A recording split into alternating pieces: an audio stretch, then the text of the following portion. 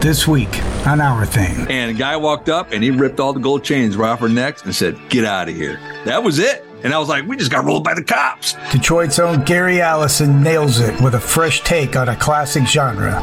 Carol Burnett also came to see the show in the 60s. She came up and said, "Give me a call." She gave me her number. And guess what? I never called her. And the incredible Cy Young entertains us with his new book series and his life in the golden age of entertainment. Stay tuned for the most entertaining hour in radio. This is Our Thing with everyone's favorite ex-gangster, Gunner. What's up? Welcome back to Our Thing on 1010 The King. I'm joined by my partner in crime, Bill Crooks from Partners in Crime Podcast. Make sure to check out his podcast wherever podcasts are consumed.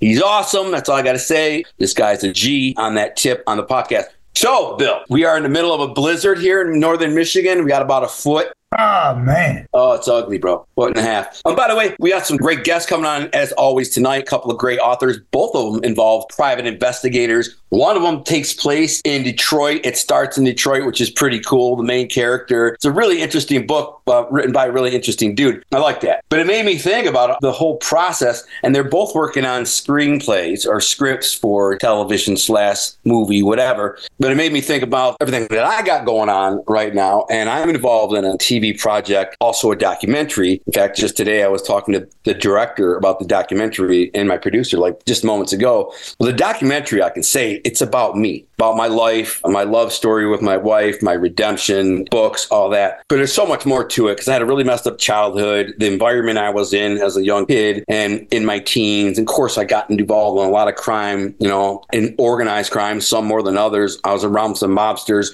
That's not really the meat of the story, but it's part of the story. It kind of chronicles my life spiraling out of control into my 20s until it kind of crescendos with a full-blown drug habit, crime spree, prison. Then I turn my life over to God. I start writing novels. And anyways, the scripted TV series, I can't really talk about that. But I will say this. We were working on the scripted TV series with the producer, brought it to actor Armand Assante, Golden Globe winning, Emmy Award winning actor. We shared the story. He really liked it. He wanted to play the role and direct, possibly. He might direct or co-direct.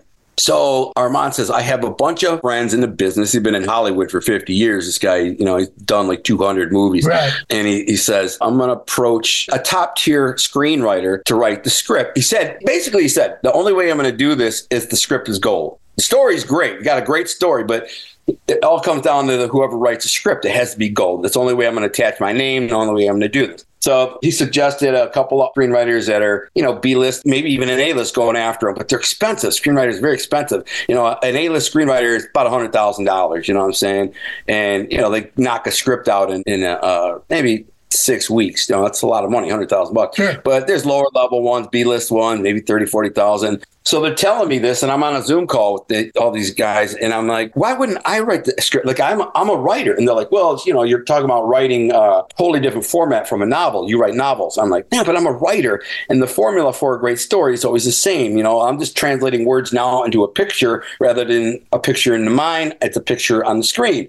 So I got to write it with the intention of, hey, my words are going to translate to a picture on the screen. Well, I already write that way with the intention of translating my word to a picture in the reader's mind. So I just kind of alter it. And anyways, they thought it was kind of crazy, but they said, I almost insisted they give me a shot. They're kind of like, sure, pal. So I spend 17 days and I write the pilot and the first 2 episodes. And then I send it to both of them. I'm pretty sure it's decent.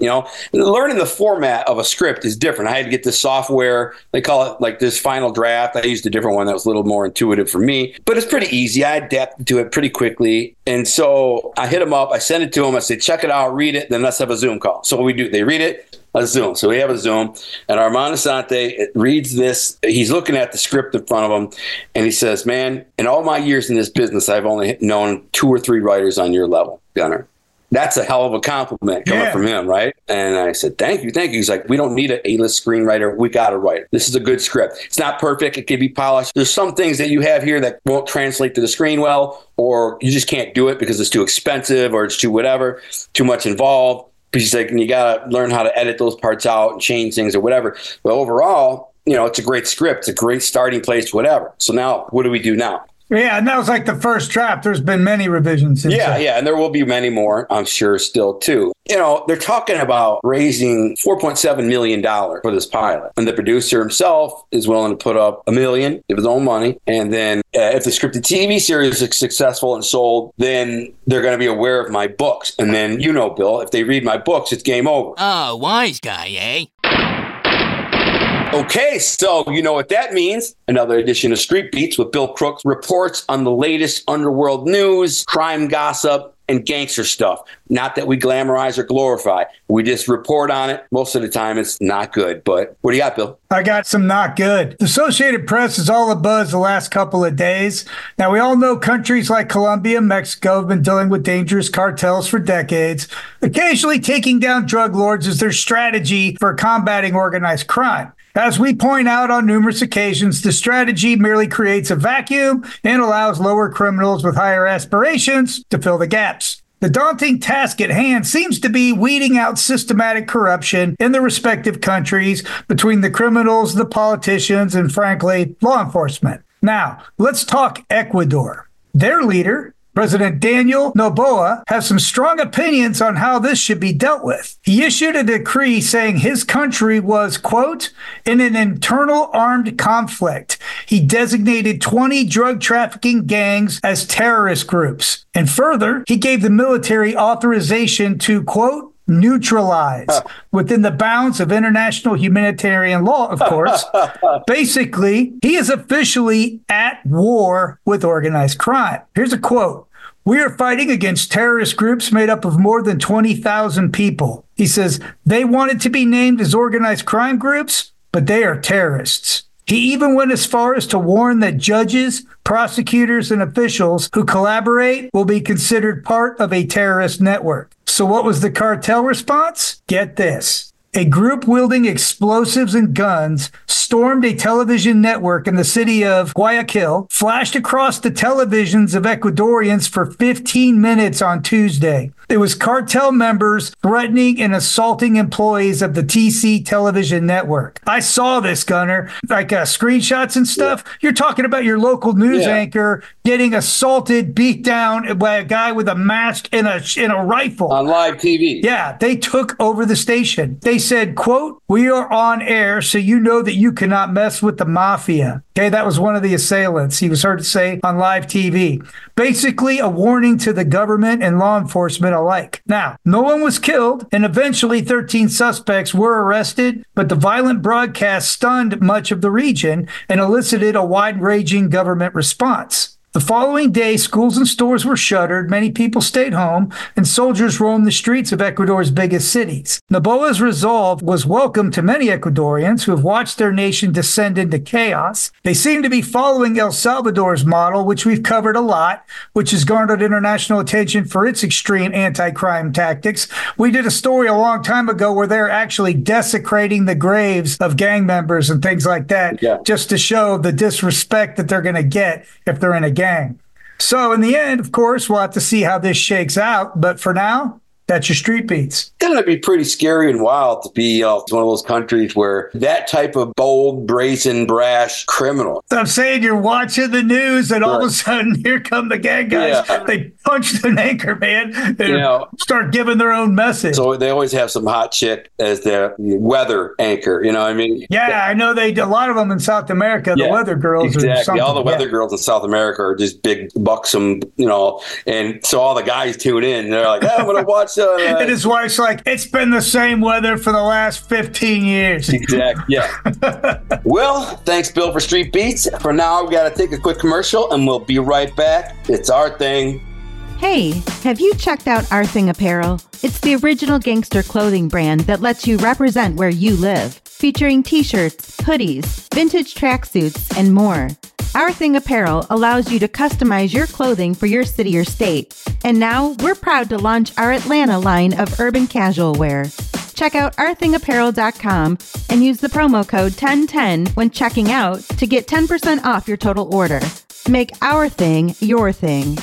What's up, Atlanta? It's Bill Crooks from Our Thing Radio Show. Gunner and I love showcasing creative talent regardless of the medium. That's why we're really excited about Atlanta's Stitchworks Custom Upholstery. It's Georgia's premier custom shop for all your interior needs. Serving you with 16 years of experience and quality, they truly are second to none. My good friend Fernando Moreno and team will help you bring your dreams and ideas to reality. They specialize in handmade interiors for hot rods, lowriders, cars, trucks, baggers, choppers, and of course marine. They'll even handle your audio and window tinting. Any material, any design, anything you want. Tailor-made for you at Atlanta Stitchworks. For free estimates, please call 404-503-3949. 404-503-3949. That's 404-503-3949. Or if you're shy, just email atlantastitchworks@gmail.com. They'll take great care of you. Just tell them Bill and Gunner sent you. What's up? Welcome back to Our Thing on 1010 The King. Now I'd like to welcome to the show D.W. Allison, a really interesting author of a really interesting series of books. This one particularly is going to hit home with me and Bill, partly because it takes place in the beginning in my hometown of Detroit and also in Key West, Florida, where Bill spent a lot of time partying his younger years away. He probably doesn't remember most of them, but he was down there. So, Gary, before we get into your books and the story behind it, I want to hear about you. Tell me a little about yourself, where you're from, where you grew up, and then what led you down this choice to write a book, because it's a lot of work to write a book. It's a lot of dedication. There's a lot of commitment involved, and something clicked in your mind that said, I'm going to write a book. So what was the process that led up to that? Well, first of all, I call the Detroit metro area home, but I grew up a nomad. I was all over this country, so I got a taste of every bit of this place. Spent a lot of time in Florida, most of my time in Florida growing up, and then in my high school years, came back to Michigan after my parents divorced. So that's why I make this a home base. Plus, I married a Michigan girl. There you go. So Nice. you go wherever the wife says you go. Right. That's why I'm here. Otherwise, I'd be in Key West or somewhere tropical. Well, what was your career before being a writer? I had a lot of jobs, primarily worked in television and film. But before that, I was a cowhand on a ranch for a couple of years. Were you in naval intelligence for a while? Yes, I was in naval intelligence for 4 years during the end of the Cold War and the start of Desert Storm, the first of many wars we had in the Middle East. And that was a lot of fun. I really enjoyed that work. Yeah, that's my kind of job right there, man. Yeah, it wasn't something that I chose to do. When I joined the Navy, I wanted to be an electrician. And they said, no, you need to go into naval intelligence as a cryptologist. I had no idea what that was. Was that because you scored like real high on some kind of aptitude test? Yeah, that's exactly what it was. Yeah. Oh, that's kind of an honor, though. It's pretty cool. Yeah. So that must have been fun, interesting. And I'd be willing to bet that some of those 4 years, the experiences that you aggregated found their way into your books and the characters of the books. Just, I'm guessing. I'm not saying, No, you're dead right. My main character in the Leroy Cutter series, who just happens to be named Leroy Cutter. Amazing. But he's former naval intelligence. Yeah. See, I know you have some experience. You don't need a ton. Right. If you have a good imagination, you could take just a few things from those 4 years and use it to create characters and happenstances and storylines. And so that's what you did, I'm sure. And that's what great writers do. That's build off of their personal experiences. So you traveled around, you ended up in movies and some TV and stuff like that. Did you have any like remarkable wins there or highlights in that career? I went all over the world. That's a win. Yeah, I was all over the place. I was gone maybe 250 days out of the year, just traveling, primarily in documentary filmmaking, a lot of sports TV as well, things of that nature. But I also had a young family. And, when you're gone 250 days out of a year, you're missing a lot. So I stopped doing that and decided to concentrate on writing. But I picked up an executive producer gig for a post facility in the Detroit area. And so I did that for about 5 years and just kept on putting off the whole idea of writing anything. But during that time, I wrote some screenplays, sold some screenplays, and I had a couple of really bad movies made. And, and then at the end of my contract, I decided, I'm going to go back to what I've wanted to do this whole time. And that's right. And so I started writing books. And it's been great ever since then. I love doing it. I won't say it's a passion. My passion is doing nothing. That's what I'm passionate about. But I love how you say I sold some screenplays. People work their whole lives and never sell their screenplay and stuff. How do you get this stuff done where so many struggle? That's a great question. I wish I had a great answer. The first screenplay I sold was a first draft of a horror film. And I just happened to be walking through a studio and ran into a producer that I know, and we were just jawing. I asked him what he's working on. That's what everybody asks. Hey, what are you working on? And he said, we're trying to find a horror film. We want to do a horror film. And I said, I wrote a screenplay, a horror film. I gave him the quick pitch. He said, let me read it. I said, it's a first draft. It's not ready. He goes, no, just let me read it. I said, it's not ready. He goes, I know. Just let me read it. I said, okay, I'll send it over to you. I said, but listen, I'm going on vacation. I'll be back in 2 weeks. He goes, all right. When I got back from vacation, I had 38 voice messages on my phone, and we had a deal. I sold a first draft of that script. Wow. And by doing so, by the way, because they were too cheap to pay for any rewrites, when you sell a first draft of a screenplay, you know what you get? You get a first draft of a movie. It's not that good of a movie. They didn't change it at all, huh? No, they made a couple of little tweaks there that didn't really work out, but it didn't turn out well. So real quick, what was the general premise of the movie? It's very simple. A documentary film crew is following the exploits of a serial killer who's providing them with actual footage of his murders. It's a cat and mouse thing. They become his next victim and everything, being lured into the final trap. That's actually pretty cool. So it sounds like it could have been awesome. Yeah. Yeah, it was. And this is before Saw and all those other type of movies. So it was a great premise. It was poorly executed when it got onto film. Yeah, that's unfortunate because it does sound like it's a cool premise. So you call Detroit home as where you kind of grew up, where you live. Where at in Detroit? In the suburbs, I'm assuming. I'm in the suburbs. I'm in the 5th largest township in Michigan, Waterford Township. Okay, I know Waterford. You guys are familiar there. Yeah, we're just north of Pontiac. Yeah, I'm right next to Pontiac. Yeah. My wife's from Waterford. You marry a Waterford girl, you end up in Waterford. Yeah, that's pretty cool. Anyway, so you come up with this concept for these books at some point. You're like, I'm going to create this concept. So tell us about your main character, and then what was the evolution of this story? Yeah, so Leroy Cutter is a former Detroit police officer, now turned private eye.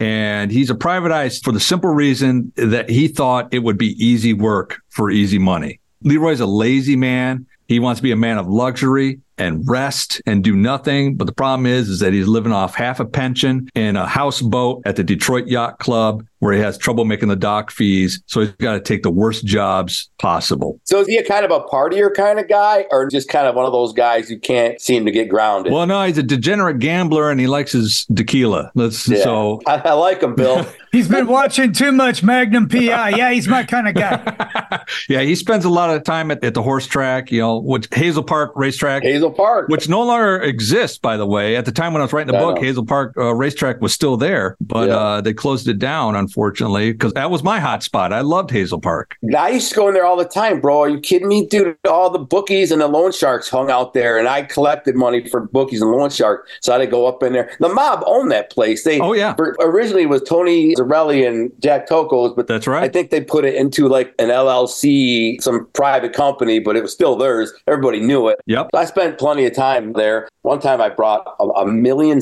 in cash there. You know how scared I was, bro? A duffel bag, big hockey bag filled with cash. I was scared as hell. You were perfectly safe, though, because the feds were filming it. They had your back. Yeah, exactly. The feds were filming it. Yeah.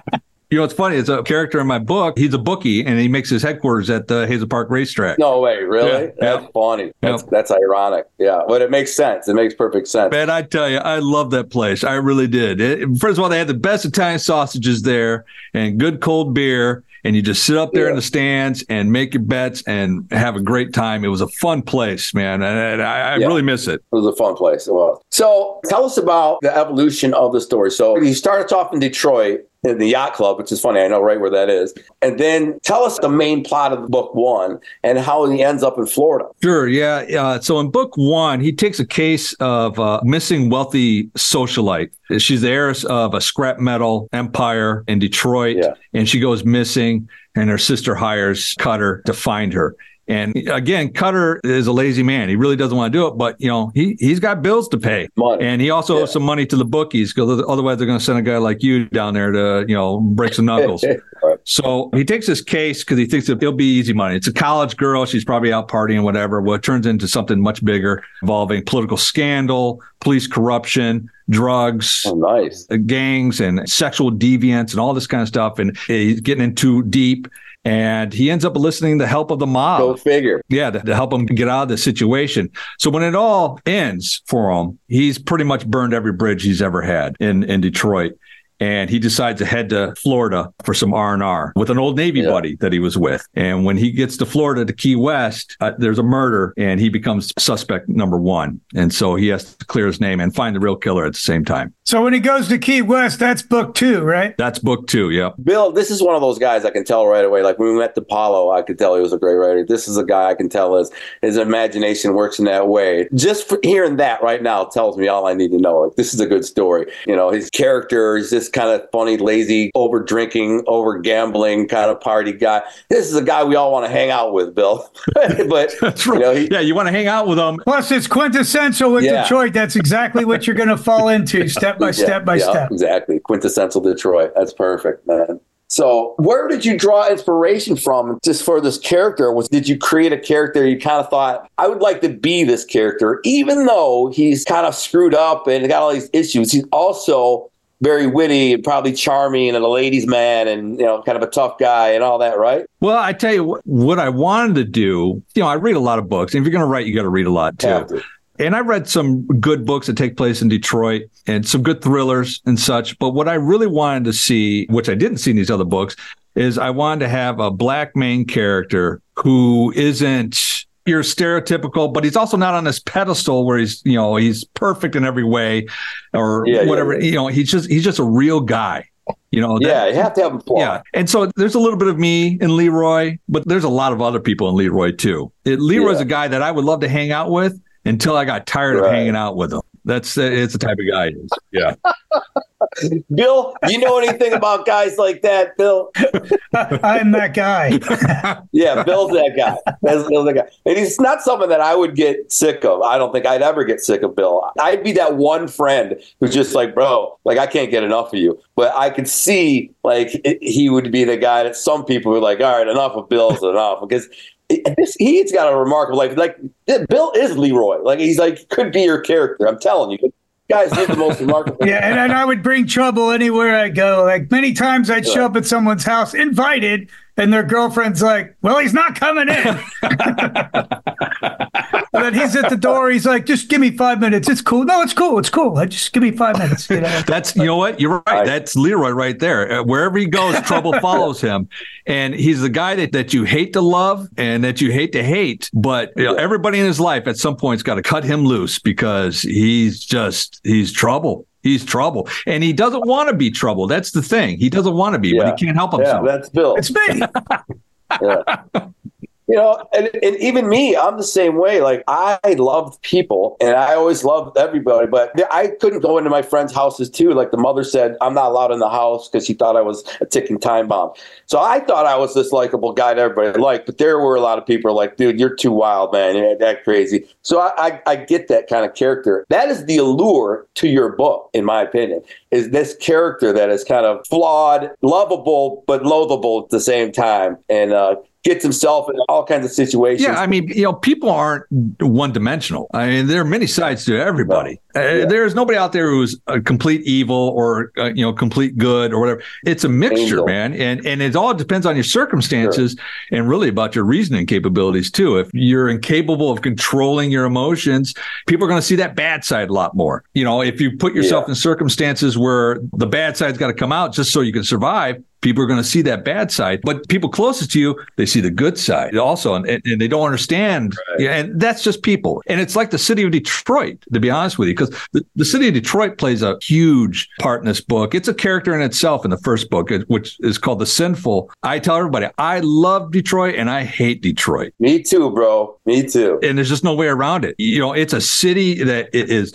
rich in history and culture and the people. And then they got the other side, which, they tear down everything. They put their thumb down on everyone. There's corruption. There's, violence. Yeah. It's when I was in high school, when I was 16, a bunch of my buddies and I, we drove down to Detroit. We got pulled over by the police and they robbed us. Yeah, we got pulled over by the gang squad. There was 4 of us in the car. They got us out, lined us up. We all had the gold chains on. This is the 80s, guys. We had the gold chains. And a guy walked up and he ripped all the gold chains right off our necks and said, get out of here. And that was it. And I was like, we just got rolled by the cops. By the cops, bro. Crazy. Detroit is a wild, wild place, man. Yeah, it is. It's a lot different than it was back in that days. Now it's a lot different city than it was back in the 80s and the early 90s. That's for sure. Well, in some ways, it's cleaned up a lot. In some ways, it's maybe worse. I can remember you wouldn't go down the Cass Corridor unless you were willing to take your life in your hands. Yeah, I did. Now you take a stroll to hit the art museums and the restaurants. Yeah. Downtown is beautiful. I was shooting a show, a YouTube channel a couple months ago. I could not believe they tore down so many houses. And now they're building newer houses. But the problem is you got a street that's got a bunch of new houses, but mixed in with them are like the dilapidated old crack houses still. So it's like, why would you build a house next to an old crack house? Because it's going to, bring the value of your property down. Nobody's going to buy that house. It's just crazy. Man. And that's the hate side of Detroit. The city's schizophrenic. It really is. It's almost like they don't know what they want, but they want it all. So they're going to try everything. Well, it's like the guy that buys that house. He's like, I want nice things, but I also don't want to walk very far to get my crack. Right. Yeah, exactly. It's perfect. If you're a crackhead, you can walk next door. Well, that guy's just being practical. It's crazy. But anyways, so back to your book. How many books are in this series? There's 2 right now. I got 6 that are planned, and I'm working on the 3rd one right now. Cool. 2 were released this year. The first one, The Sinful, was released in January of 23. Debuted in the top 10 on Amazon. Nice. Still doing really well. And then Into the Marrow, which is the second book, came out in November this year, and it's picking up some good steam. Also, The Sinful was number 2 in the UK, of all places. It was the number 2 book in the UK. I couldn't believe it. So what is the genre like? What genre is it listed on? Yeah, hard-boiled detective, mystery and suspense, and thrillers and crime fiction. So that's a tough genre, man. If you can get it, it's a huge nut to crack. Yeah, that's a huge nut to crack. You get in the top of that, man, you're doing something, bro. That's serious. But there's a lot of great series, detective series. But I like what you did. You kind of took a broken black dude and made him this funny and interesting character, which is cool. It's not cliche. It's different, I like that. Yeah, I get some comparison. And by all means, I am not making this comparison. This is just what people have said to me that read the book and stuff, that it's a lot like Elmore Leonard's books, Nelson DeMille books, the John Corey series, things like that. And I said, hey, I'll take it. Absolutely. Those are giants in the thriller genre, and I'll be happy to shoot them down if I can. That's awesome. I can't wait to dig in. So what's next? What's going to happen next? He's leaving. After he leaves Florida? Yeah. He has to come back home to testify in a case from book 1. And while he's here, of course, wherever Leroy goes, trouble finds him. He gets caught up in a series of cases that involves his brother, who is a pastor of a mega church in Detroit. He gets rolled up in a case. His brother is in big trouble. And so Leroy has to help his brother.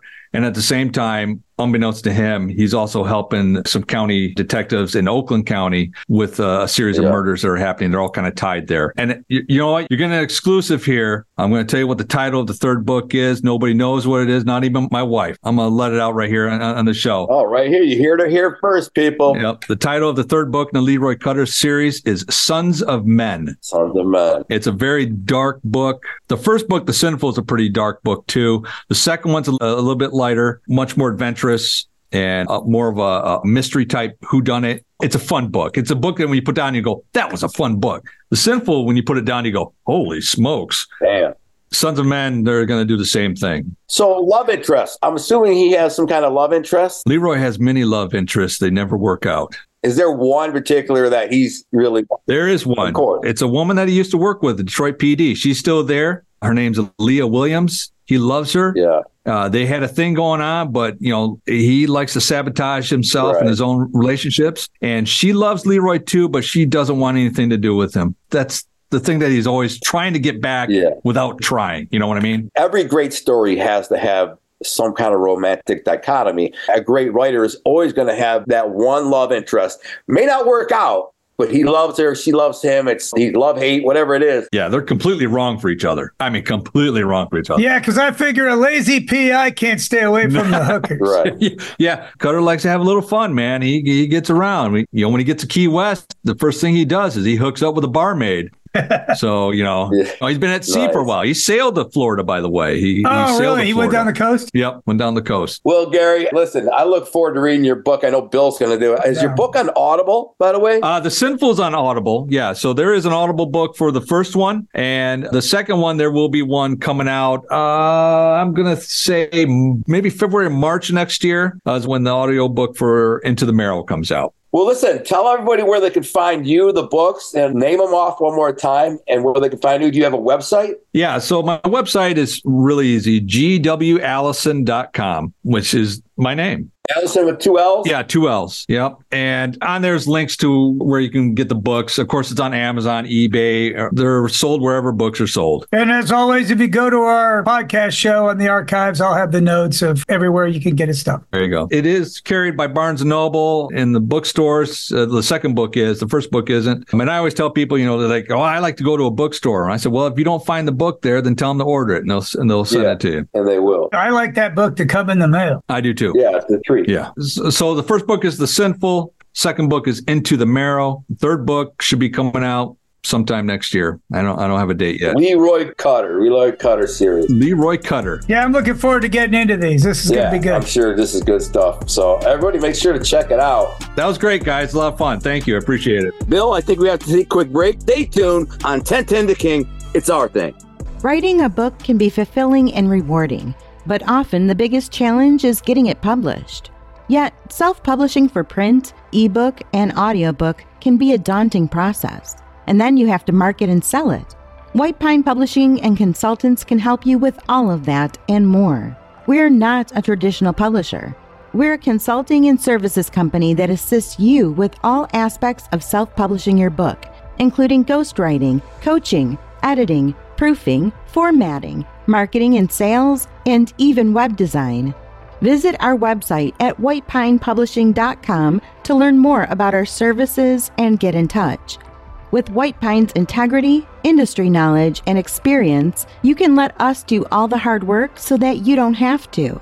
Check out all of our self-publishing services, pricing, and author testimonials at whitepinepublishing.com. What's up? Welcome back to our thing on 1010 The King. And now I'd like to welcome to the show my final guest of the evening, Cy Young. Now, when I say Cy Young, he's an author, not the baseball player. Don't be confused. Thank you. Yeah, I need that.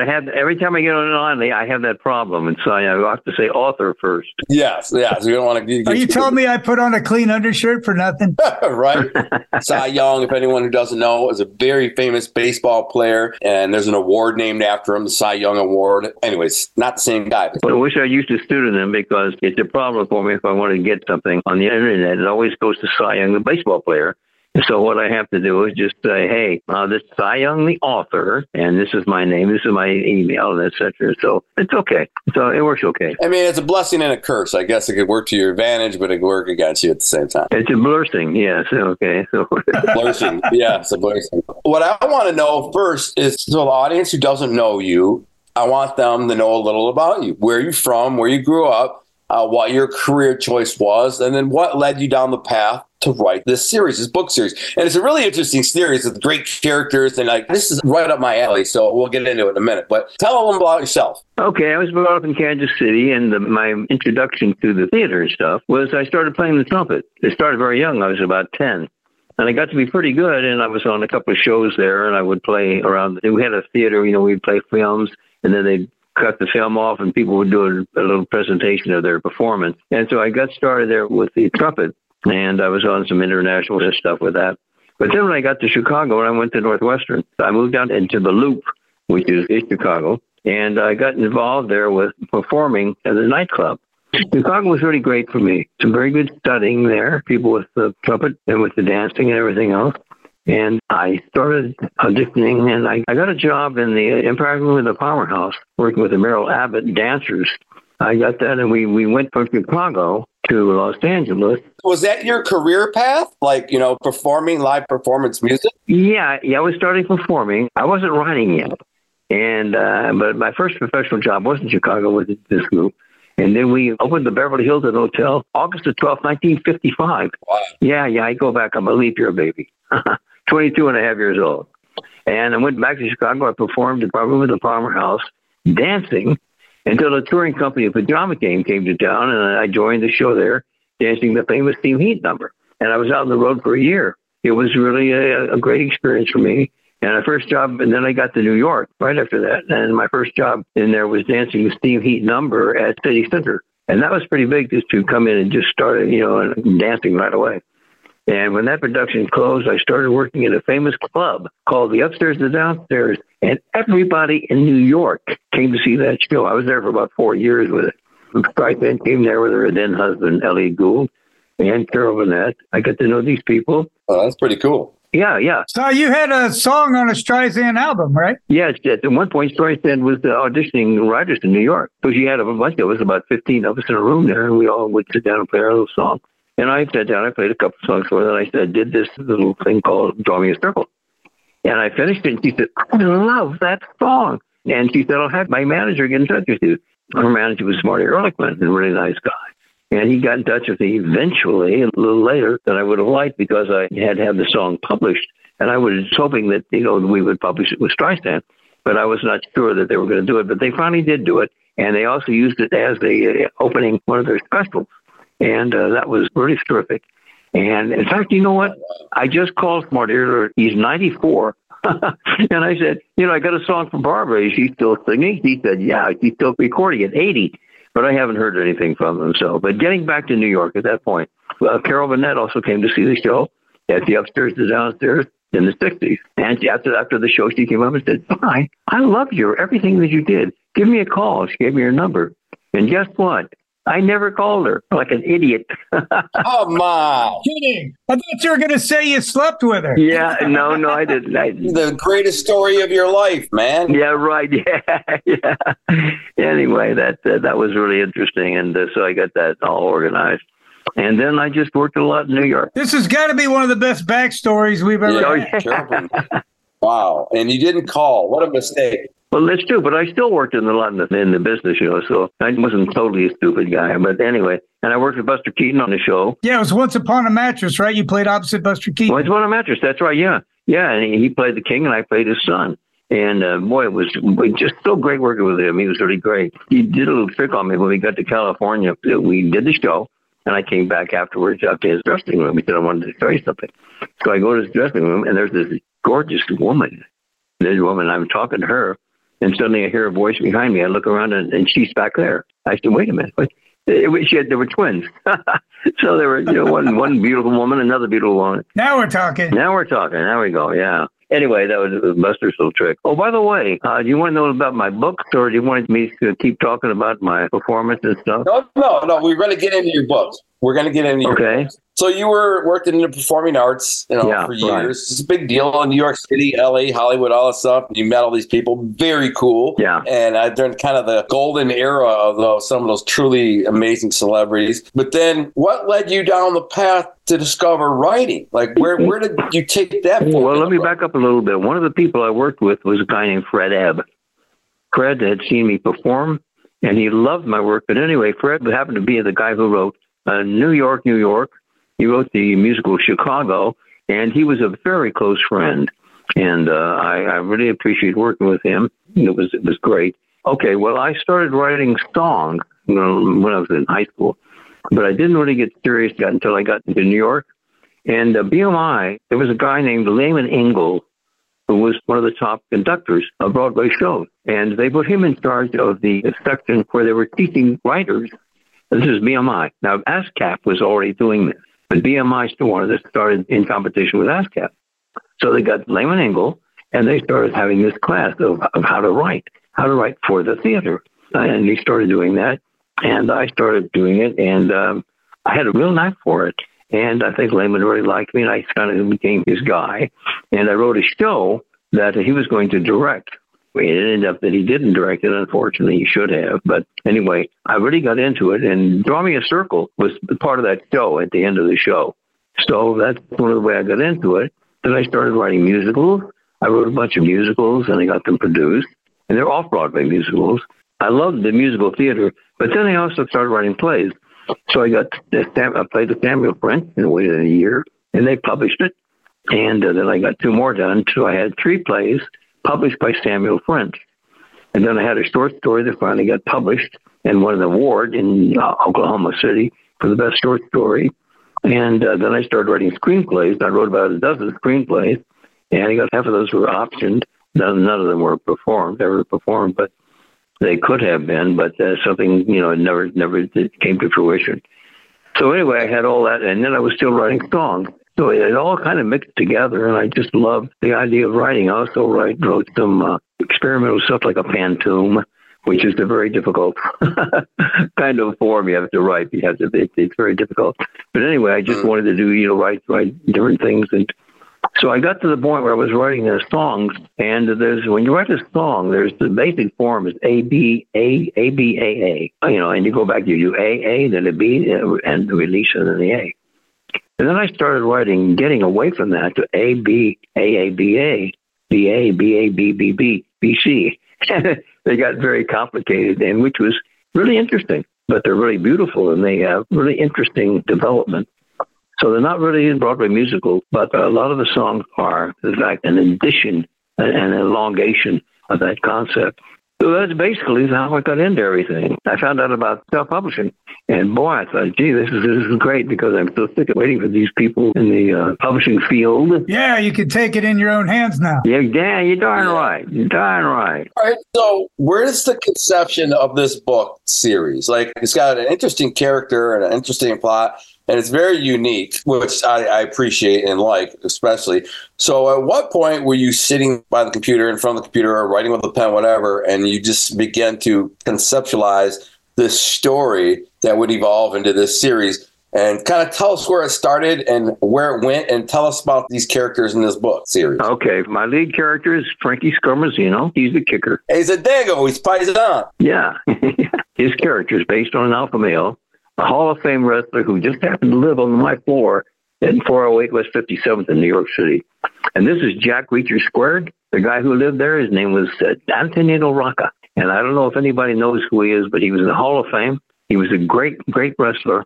He also worked for other areas. He tested planes for the Air Force. And I think he worked with some of the other groups there, the intelligence agencies. And there's a story about Tony, which I tell sometimes. He told me these stories specifically. He was wrestling at the end of World War II. And he said there's a Japanese wrestler in 1947 who was touring the United States. And he was really mad because his country had been devastated by the war. And so he would book these wrestling matches with these American wrestlers and practically kill them.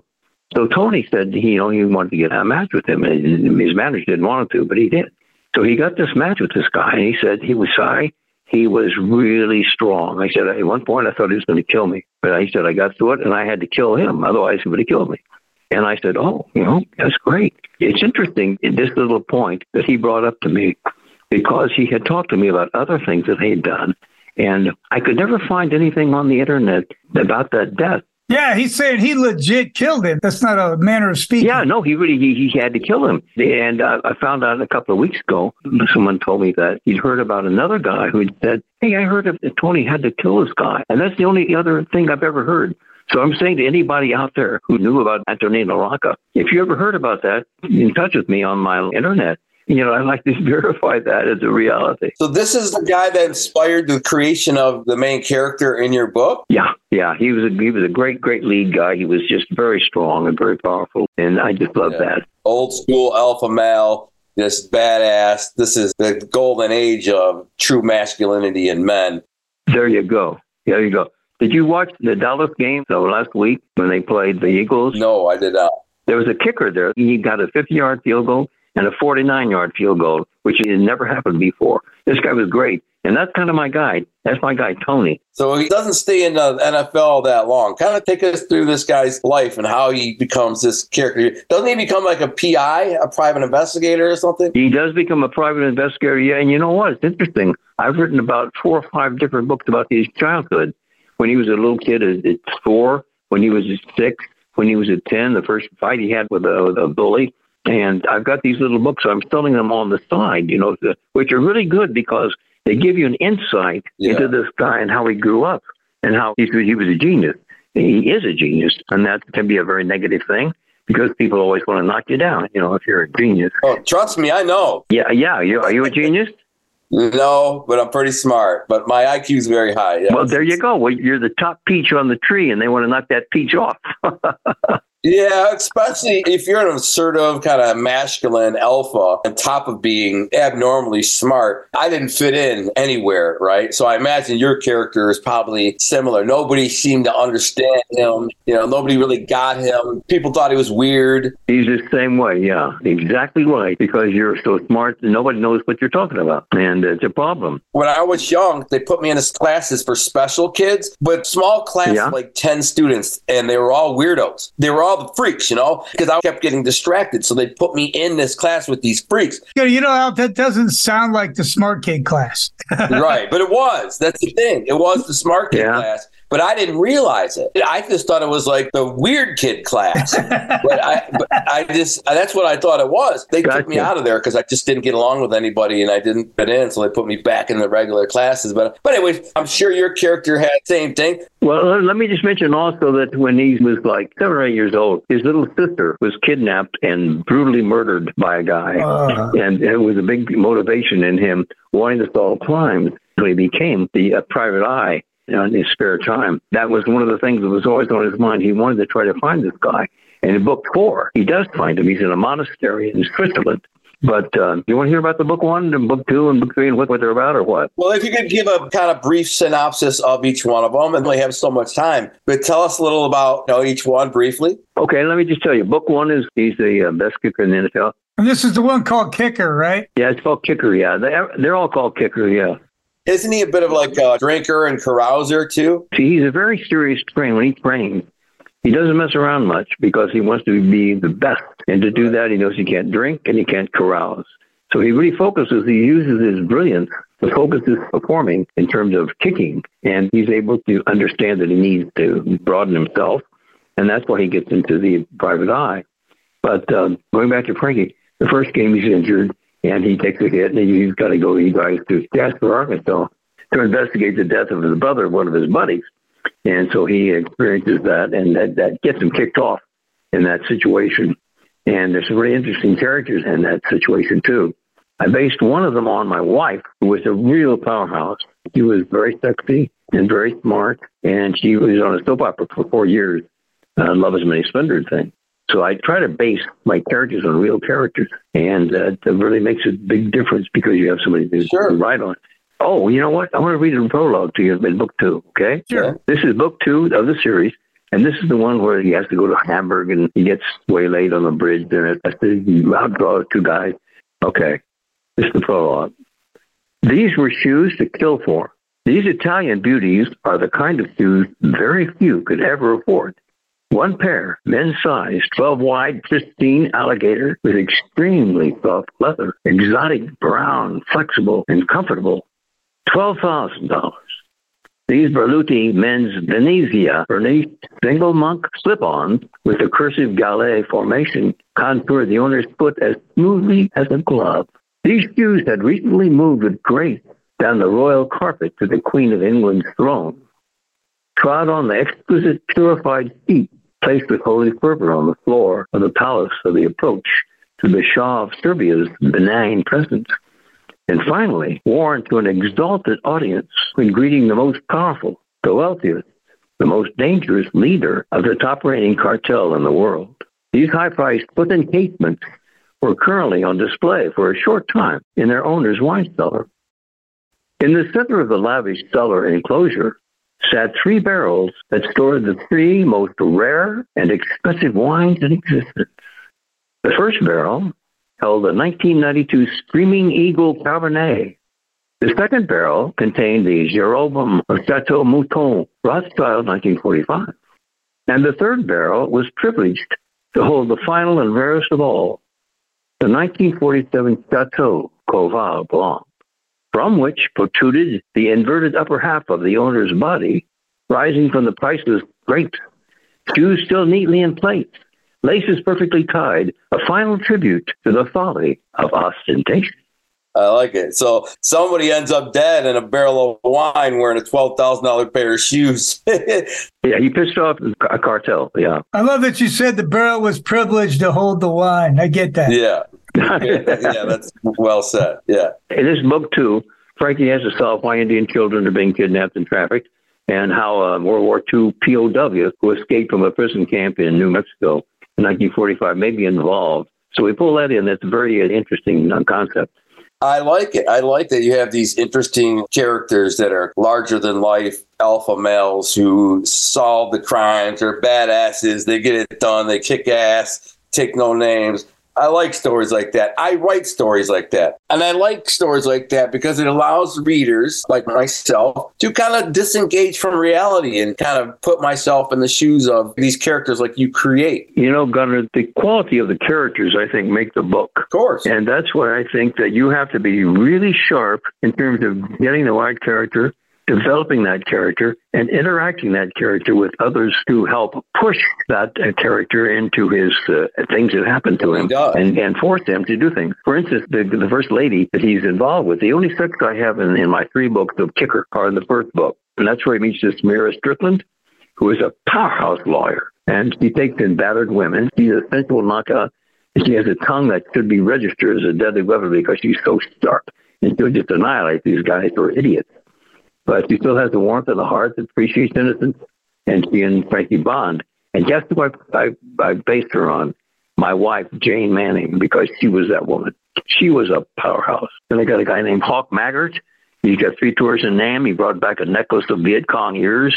He owns over 30 guns. He's a loner, lives alone in the woods with 3 teepees. I like this guy's imagination, Bill. You know what I'm saying? Well, listen. We want everybody to buy and read your book. So why don't you tell us where they can find your books, give the names of the books again, and we could go on all night, but we only have so much time. But I do like these type of stories, these characters. I mean, this is right up my alley type of stories. You got a great imagination, and it sounds like all your life you've had these characters and stories locked and loaded. Right, that's the thing. He's led an extraordinary life himself. So, yeah, you can imagine. That lends to it. You know, what his mind can come up with, But he's not a normal guy himself. So what he can create is on the next level. I'll tell you, the first one is called Going the Distance. It's basically about domestic abuse. The second one is Clearing the High Bar, and it's about human trafficking, mostly with Indian kids. And the third book is called Closing the Circuit. It's Terrorism of the Electric Grid.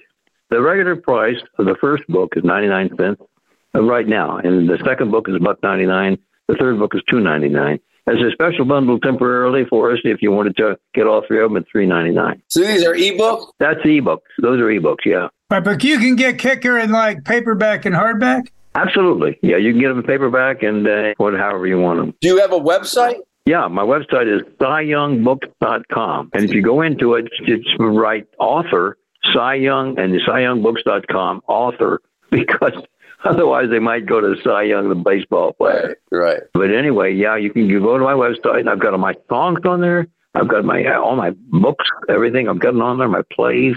And it's just a fund of all kinds of good stuff that I've had for my whole life on there. So it is a great stuff. I went in when I researched you. I went to your website, obviously. Oh, did you? Hell, Bill. And it's got like his books, short stories, plays, screenplays, musicals, Amazon, Audible. Oh, that's great. Yeah, I subscribe to your newsletter too, and I got everything now. Well, you know what I'm talking about. Hey, that's great. I'm glad you did. So, and you were able to get in okay without any problem. Not a problem. I found you no problem. Oh, that's great. Okay. I hope everybody goes there to his website and checks out his books. I mean, I think there's probably something for everybody there. And as always, if you go to our archive episodes in the show notes, I'll have links to all his stuff and make it real easy. Cy, listen, you are a pleasure. We could talk all night. I wish we had more time, but I hope everybody checks out your books and sees who you are. Interesting guy, interesting character with a great imagination. Sounds like you wrote some great books. I think they're worth checking out 100%. Keep up the good work, man. Keep doing what you do. We appreciate you. Okay. You too, buddy. And Bill, it's nice meeting and talking to you. Yes, sir. We'll keep in touch for sure. I'm going to check out your books. Okay, babe. Thanks God. Okay. Thanks, guys. All right. Well, I think that'll do it. And that's another one in the books for our thing on 1010 The King. Make sure to tune in next Friday. Until then, drive safe. Have a good week. God bless. And we out.